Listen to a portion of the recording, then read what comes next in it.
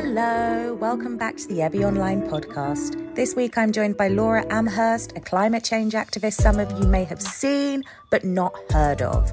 Laura has gained some media coverage for protesting climate change by being topless. Laura started an OnlyFans where 75% of her profits go to various charities, including Extinction Rebellion, Greenpeace and the RSPCA. Laura is a very proud vegan and politics student. I find out why she has chosen to protest by baring her chest and why she's so passionate about her cause. Thank you for listening. I hope you enjoy, and please don't forget to rate my podcast on iTunes. Hello. Hi. How are you? Good, thank you. Okay? I'm good. Really excited to speak with you today. I came across pictures of you, but I didn't know who you were. And I think it was like a video from Urban Pictures UK. I don't know if you know the journalist, videographer. No. Oh, he did take some pictures of you. I just want to jump right into it and start by asking, What is Extinction Rebellion for the listeners who may not know and who may have been living under a rock for the past couple of years? So Extinction Rebellion is quite a controversial social movement, and we advocate for the government to basically step up and fulfill its climate commitments. And we also advocate for things like Citizens' Assembly, which is where we get a representative cross-section of people in society to actually make decisions on these kinds of big issues, because the government really are kind of dragging their heels and they're not moving quickly enough. So Extinction Rebellion is made up of many different people. We're very diverse. We've got working class people, we've got middle class, we've got people of all races, ethnicities, sexes, genders, sexual orientation, ages. We've got families, we've got mothers, we've got children there. So we've got such a diverse and strong group of people that really do care about the environment. But we are controversial because, unfortunately, as you'll know in history, the way that things get done with the government is through protest. You know, for instance, the social justice movement with Martin Luther King, and with the female rights as well. You know, when they took their bras off and they were burning their bras, etc. These were disruptive protests that people felt were controversial and not, you know, and people had problems with it. But you know, these kind of protests are known to work and to force government to act in the best interests of the people, and that's what we're basically here to do. It's interesting that you said a diverse group of people, because I honestly have seen the label middle class or upper class, like white hippy dippy, thrown about so much. And that's kind of what I thought it was about, because I first came across like Extinction Rebellion, I think it was 2019, April time. I remember I was having a picnic in Hyde Park, and I don't know how long it was for. I think it was for like 2 weeks or a month that they were camping there. Do you remember it? Yeah. So it's interesting. I feel like they've attracted a new type of audience as well from what I've seen. So when I came across you, I was like, oh my gosh, I was so shocked to find someone like you protesting, which is super interesting. Can you tell the audience about yourself, who you are, what you do, and why you're passionate about protesting climate change? Yeah, well, so I haven't been with Extinction Rebellion right from the beginning. I only came on my radar really from the start of this year. And I started seeing them on my social media, and I started to look into it, and I looked at their website and I was like, right, okay. Then I read the IPCC report, the latest one, and basically the climate science is extremely clear, and I started to get really worried. And then I started to look into, you know, the government's commitments, what's happening, the climate summits that have been going on, and you know, and I started to get really, really concerned. As I'm first and foremost a mother, I've got a daughter of 4 years old, and I'm more concerned, you know, about her future and the future of the children. And basically I shared on my social media about UNICEF. I'll just get the statistics up here because this is really interesting and it's such a compelling point. So basically UNICEF published a document called the Children's Climate Risk Index, and it reveals that 240 million children are highly exposed to coastal flooding, 330 million children are highly exposed to river flooding, 400 million children are highly exposed to cyclones, 600 million children are highly exposed to vector-borne diseases, 815 million children are highly exposed to lead pollution, 820 million children are highly exposed to heat waves, and 920 million children are highly exposed to water scarcity, and 1 billion children are highly exposed to exceedingly high levels of air pollution.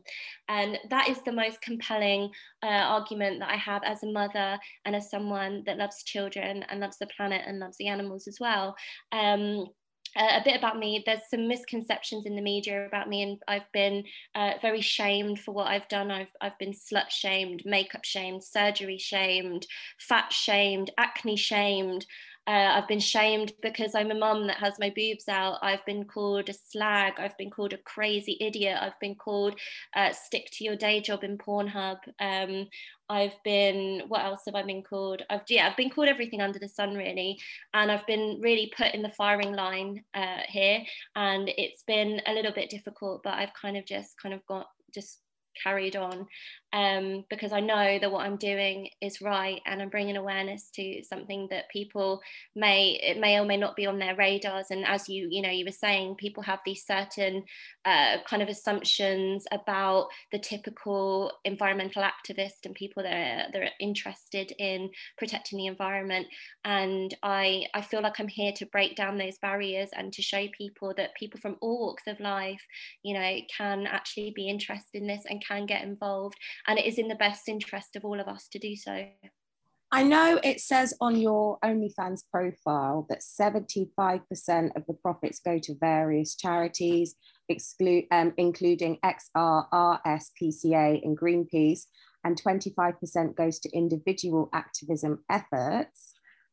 This is a very, I'm not going to say it's a new way of activism, because I did see an OnlyFans model, I think it was 2019, with the Australian wildfires, raise money for that cause.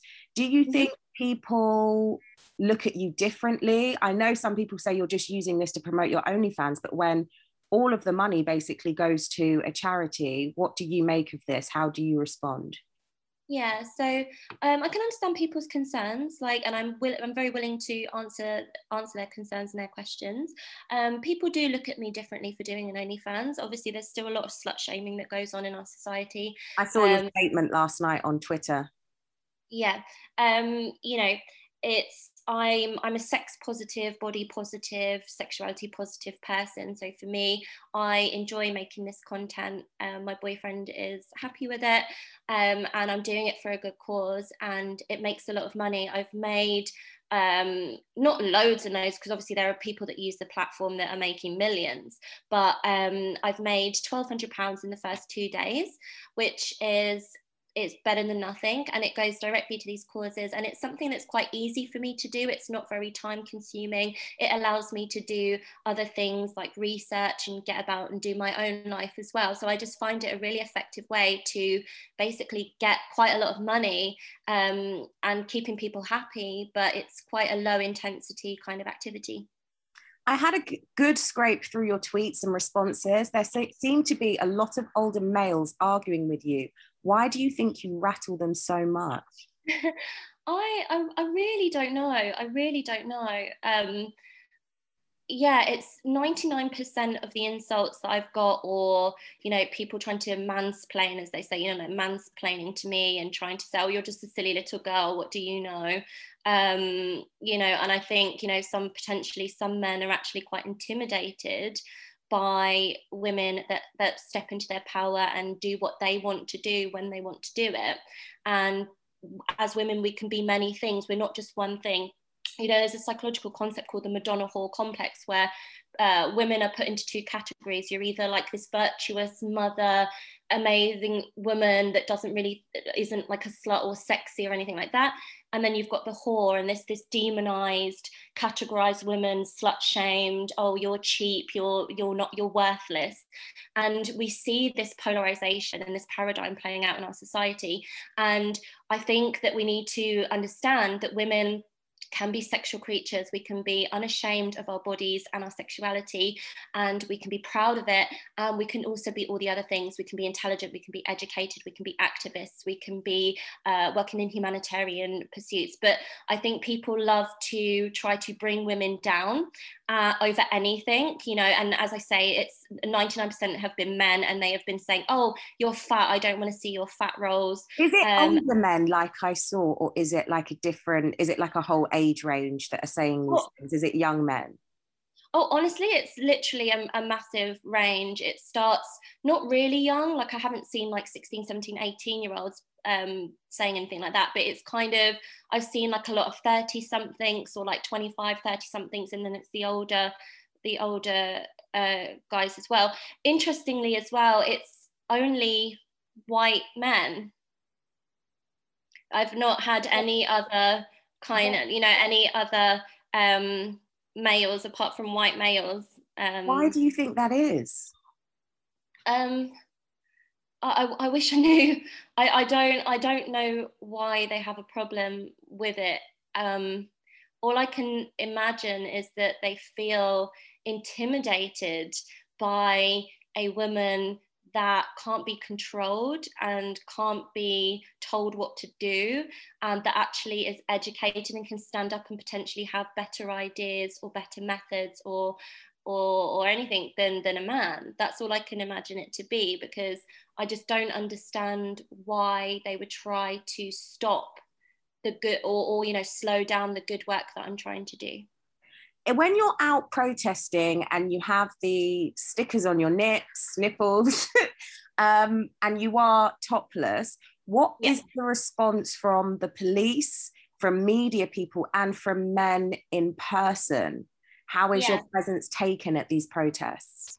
Yeah, so it's really dramatically different in real life than it is online. Like, we get like the keyboard warriors and they say a lot of nasty things, but nobody has said anything nasty to my face. The police are actually very laid back about it, but I've had a couple of female police officers say to me, they just try to intimidate me and try to kind of spin a story and say that I was, they basically tried to say that I was offending little children when there were no little children there. They were directly lying to me. And I said, no, there are no children here. And even if there were, I'm not doing anything offensive. These are just my breasts. I'm not doing anything offensive. So I've had a bit of harassment from the police, but it's only been female police officers. In terms of the public, I've had a really good response in terms of females and males. So I've had a lot of people smiling at me, and I've had some people like very shocked and do a double take, like, oh, it's very unusual to see naked breasts or breasts with nipple covers in public in daylight, in the middle of September. It's like it's shocking, but I think people are usually pleasantly surprised. I've had families come up with their little children and wanting to take pictures with me. So it's a wide variety. You get some people that look a bit like, oh, what's she doing, like kind of a little bit looking down their nose. But in general, I'm actually really shocked. The public were really, really nice. Have you been arrested at any of these protests? Because I know I've seen some activists, they want to get arrested because it's their like way of, what's it called? Like civil disobedience. Yes, that's exactly what I'm looking for. Yeah, no, I haven't. I do sometimes think, should I do something more drastic? Should I do something more disruptive? But I'm kind of on the fence about it. And I know that people have very kind of negative opinions about that, so I probably won't do anything that would get me arrested. Do the people have you ever glued yourself to anything, and do the people that glue and chain themselves to each other have to wear adult nappies? Because I did see that rumor spreaded about. I just want to clear it up. Yeah. So I'm not like the best person to ask about this because I'm not like a really hardened kind of activist and I don't know like that much. But I heard as well that they wear nappies because they have to stay there for a long time. For instance, the people that were on top of the pink table on the first day, where it says come to the table, and there was a massive pink table that was put in the middle of central London. There were a few people on top of that table, and I can imagine that they would have needed to go to the toilet at some point during that, so they probably were wearing nappies. I haven't glued myself to anything. I have kind of thought, should I glue myself to something? But I'm still a bit undecided. I don't know. As I say, I don't want to. It's just you have to balance on a thin line of doing activism but not alienating people at the same time. Like, it has to be radical and bold and active and statement making enough to get people's attention, but you also don't want to alienate people at the same time. And unfortunately, I feel like despite their really great intentions and some of their really great methods and ideologies, Extinction Rebellion unfortunately are alienating people. But I think that they're not really, these people, like, I understand that the disruption causes, and they use all kinds of emotive hypotheticals, like, oh, what if you stopped a cancer patient getting treatment, you stopped this and then blah blah blah, and they use these emotive hypotheticals, and it's like, but what about the 920 million children that are highly exposed to water scarcity? It's a really tough one to it's a really fine line to balance on. And as I mentioned earlier, like, these protests and these civil rights, justice, social justice is what works to get the attention, because it seems that we have to force our government to do something. It shouldn't be that way, but that's how it is. What do you say to people who say that Extinction Rebellion activism causes more animosity with the public than support, due to the disruptions that they cause in society, like the roadblocks and the diversions and the tubes and stuff like that? What would you say? And how do you feel about this? Yeah, see, with me, I empathize and I sympathize with them, and I completely understand. And it keeps me up at night thinking, oh gosh, what if someone's like, and I think about it and I think, oh my gosh. And I do feel guilty and I feel sad about it. But in the same respect, with all due respect, we have to question why we live in a society where we are not, people have been environmentally protesting for environmental rights for a very long time in a non-disruptive manner, and they have not been listened to. And the government are not listening. They're not fulfilling their commitments. They are not digesting the science behind what's going on in this. We are in an emergency here, and I think that the Extinction Rebellion reflects the urgency and the desperation that the common person is feeling, and the powerlessness that the common person is feeling in the wake of these massive issues that are going to affect all of us in a very scary manner if we don't act very, very quickly. And even the government have made some promises, and they've said, they give this rhetoric of, oh, we're doing everything great, and they just stand there and say, yes, everything's great, everything's fine, we're doing the best we can. And it's like, it's absolutely clear that they are not investing enough money in ending fossil fuels, in alternative energies, and they're really letting us down. So I think Extinction Rebellion, I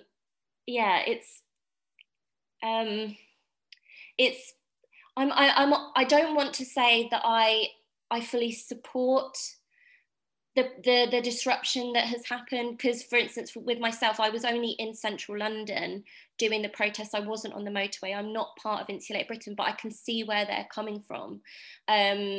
But it's a lot more dangerous, it's a lot more risky to do something like that. I feel like, yes, we shut down some parts of London, but in general, people can kind of plan around it. They knew that the 2 weeks were coming. We weren't like blocking off like hospitals or things like that, and it was really effective, and we've got a lot of press from it, and that is kind of the point here, is to spread the message and make people kind of wake up and realize that the government aren't taking this as an emergency situation. They are not communicating. They're not fulfilling their duty to communicate to the public how much of an emergency situation this is. So it's being left down to the people. And, you know, it's a sad world that we live in when it's left down to the people, but at least there are some people stepping up. So with people that are angry and annoyed with Extinction Rebellion, I understand you, I feel you, I hear you, I'm sorry. But these protests do end up working to force the government to do things, and the payoff is going to be much larger if we actually are able to protect the entirety of Britain, the entire economy, and the entirety of the world.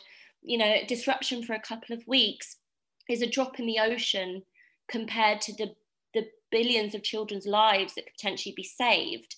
I know it's not an easy topic, and I know it gets people very angry, but I ask you just to think a little bit about it, and about why this is happening, and what the government are doing to fail us.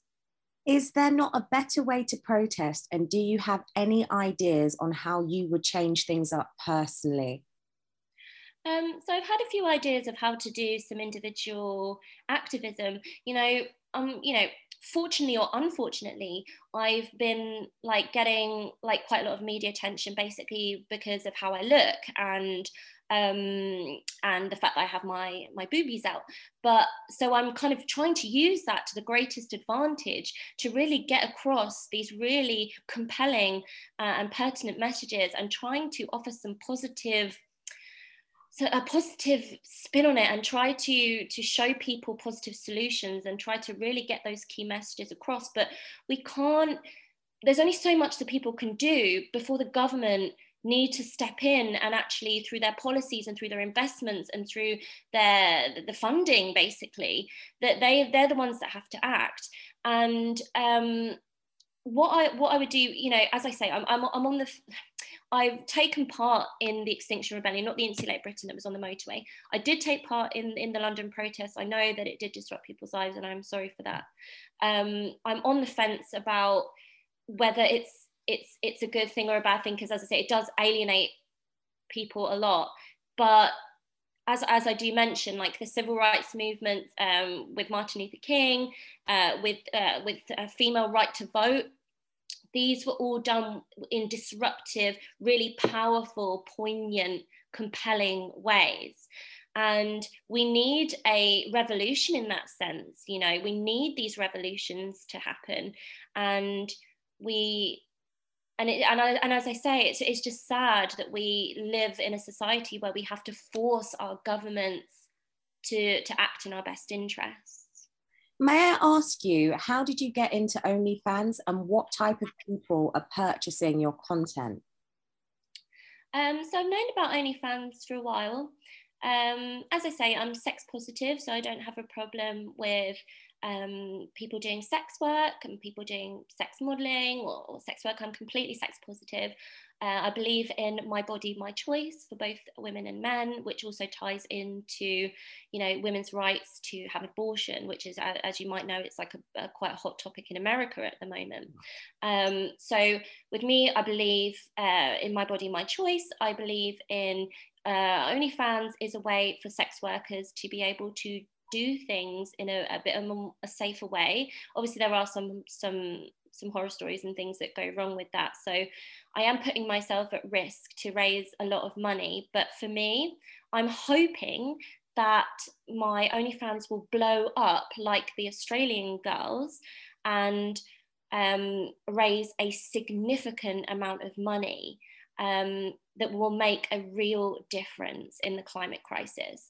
And as I say, I know that some people are offended, or they don't think it's an honourable thing to do, but I personally enjoy it and have no problem with it, and it's a very easy way to make money. It makes people happy, and the kind of people that I get on there, quite a lot of them are like activists that are supporting me. There are some women on there that support me. It's not just men. I'm getting female subscribers. I'm very open to the LGBTQ plus community. I myself am bisexual, so I'm a part of that community. I love and have sexual relationships with both men and women, and I'm very open to that. And yeah, so as I say, some people might disapprove of that, but I feel like I'm doing something effective to raise money really, really quickly, and because this is an urgent situation. Have you been treated differently in the media because of your job as an OnlyFans content creator? Well, yeah. Well, the thing is that they like to focus on that, but they don't like to focus on the fact that I am a university student studying politics and social psychology. I also have 6 A levels, 3 of which I taught by myself. I was self-taught in environmental science, business, law, sociology, psychology, and English literature. I'm an extremely well-read and well-educated person. I try very, very hard. I try to stay as much as I can up to date on social justice issues, and you know, they don't really paint that side of me. They try to paint me, as I was saying, in this Madonna whore kind of thing. They have to demonize me and make me out to be a slut and a whore and a bimbo and someone that doesn't know what they're talking about because I look the way I do and I'm doing what I'm doing. So I'm trying to break down some of those stereotypes and some of that shaming culture that we have in society. But yes, the media do look at me differently because of OnlyFans. People do look at me different from OnlyFans and say, get a real job. I will be having another job as well. And what people don't fail to understand is that I actually do a lot of the, like, so for instance, with my social media, the content that I create, the thought that goes into that, the research, the environmental research that goes into that, I don't get paid for that. All of the stuff that I make on social media, I don't get paid for it. All of the interviews that I have done so far on radio, and I'm going to be doing one on TV, I don't get paid for that. This is my time that I'm giving up because I care this much. And they don't really look at that aspect. They just try to kind of focus on one thing and try to kind of blow it out of proportion as another way to distract from what the real issue is. I myself, if I hadn't have gone onto your OnlyFans page, would not have known that like 100% goes to charities. So maybe that could be the media's misconception. What do you think? Yeah, I mean, it's published on. I've put it on a post. I've put it on the main How page. well do people research? Do you see what I'm saying? I try and research all of my guests. That type of thing. Do you see yourself having a career in the future in politics? What is your end goal? Yeah, absolutely. So my end goal is obviously to save the world from the climate crisis, because we really are running out of time and it really is a pressing issue. And the way that I see it I feel like I'm seeing it in a very logical way, because it's like, you know, the way that I see it is, okay, I could spend my time doing X, Y, Z, but it's like, if we don't actually have a habitable world and a functioning ecosystem to live with, you know, if we don't have that, then what is the point of me putting my time into other things? Because this is the pressing issue and it's not getting sorted out quick enough. And this is a global issue. So I'm not just talking about England here. I'm talking about all countries need to get on board with this. This is what needs to be talked about. This is the hottest topic. You know, it's not about the latest trainers and Love Island and where you've gone for dinner. These are the actual real issues that we need to start caring about. We need to start making activism and social justice a cool thing. And it's not seen as a cool thing. So I'm trying to bring as much of my own personality and, you know, my love of music, my love of social justice, trying to make it more accessible, more relatable, more easy to digest. I'm just trying to bring what I can bring to it and just show people that it is a worthwhile thing to do. And yeah, that's all I can say, really.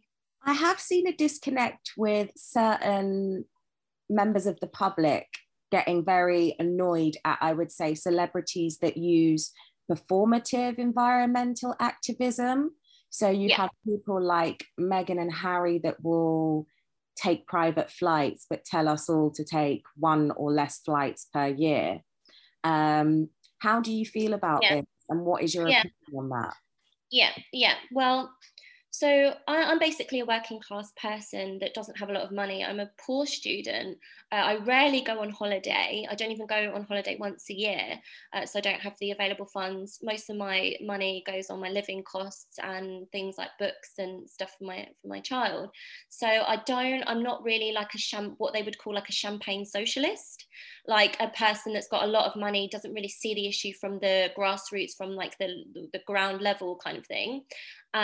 From like ground zero kind of thing. I don't, as I say, I haven't taken a flight in a few years, and I drive an electric car, and I also am trying to be mindful of my journeys. I'm not perfect, and I'm not trying to say that I am perfect. And you know, on my social media, people are just looking like sharks, just trying to pick anything that they can find to prove me a hypocrite, to detract from the net effects that we are all contributing to. For instance, I do a lot of other things, like being vegan drastically reduces my contribution to global greenhouse gases. I try to make as many decisions as I possibly can, but I am not perfect, and I don't advocate for perfection, because a lot of people don't have enough money to be perfect. Also, I have 100% renewable energy for my home. The most important ways that the public can make a difference, because the three main culprits here for emissions is home energy use, transport, and food production, animal agriculture. So by going vegan or drastically reducing your meat, particularly beef, that can really help. Having an electric or hybrid car can really help, and also switching to 100% renewable energy for your home energy use. These are the big three things that the public can do, and I've done that. But I'm not trying to say, as I say, I'm not perfect. I'm absolutely not. But what we should be focusing on is not tearing people down over these myopic tiny little things that they do wrong, but actually focusing on the big net effects and what we can all do and the bigger decisions that we can make. And then we can work towards anything that we don't know about, because we don't know everything. We're busy people with busy lives. Not everyone has the time to educate themselves on every single environmental topic. So we need to start getting more comfortable with talking about it, more confident and more transparent and upfront about talking about it and seeing it as important. And we need to start making those changes. We need to start investing in eco-friendly businesses. We need to start going towards potentially more plant-based food products as well, more locally sourced foods. And yeah, these are the things that we need to do. There's no matter what anyone says, like, you will understand that this is the truth. This is what needs to happen. We need to do this. It's unequivocal. It's undeniable that we need to do this. So yeah. What's next for you and Extinction Rebellion? When is the next protest? And will you be attending on Friday, which is the 24th, the global climate strike in London? Yeah. So I was thinking of going down and taking some vegan cupcakes, but my friend that runs the vegan bakery, she can't make the cupcakes that quickly. So I'm going to have to do like an individual, because I wanted to make like some really lovely little cupcakes and go like into central London, set up a table and like basically just give out these free cupcakes and have talks with people about the environmental crisis. And I thought, that would be a good way of, humanizing the issue, making it more friendly, making it more accessible, things like that. I am going to be going on Friday as well. The next protest, I'm not sure, because I think mainly the main one is kind of over, but I think there's going to be some in the run up to COP26 in Glasgow, because that's an extremely important event. Where can those listening find you? What are your tags? What are your links? So I'm basically the most active on Instagram, because Twitter stresses me out. It's just filled with a lot of very myopic, petty, hateful people that will just argue the absolute opposite of what you say till kingdom come, like they'll just keep going on and on and on. And it's a time waste, and it can get me down. So I don't really go on Twitter that much. I might post a very, like, what I think is like a very pertinent thing. I did, like, the first day I got it, I was like keyboard warring, kind of like insulting back people, and I thought, no, this is definitely not a good use of my time. I was just getting annoyed by them, and like, why do you just keep on trying to tear someone down that's trying to do so much good? So I don't go on Twitter, but anyway, so my Instagram is just my full name, Laura Amherst XR, and that's where I'm most active. I'm most active on my stories and my posts. Thank you for listening to the Ebby Online podcast. Please join me next week, Monday, for a new guest and a new exciting topic. If you enjoy the journalism that I create and the content that I pump out, please support me by rating my podcast on Spotify and iTunes.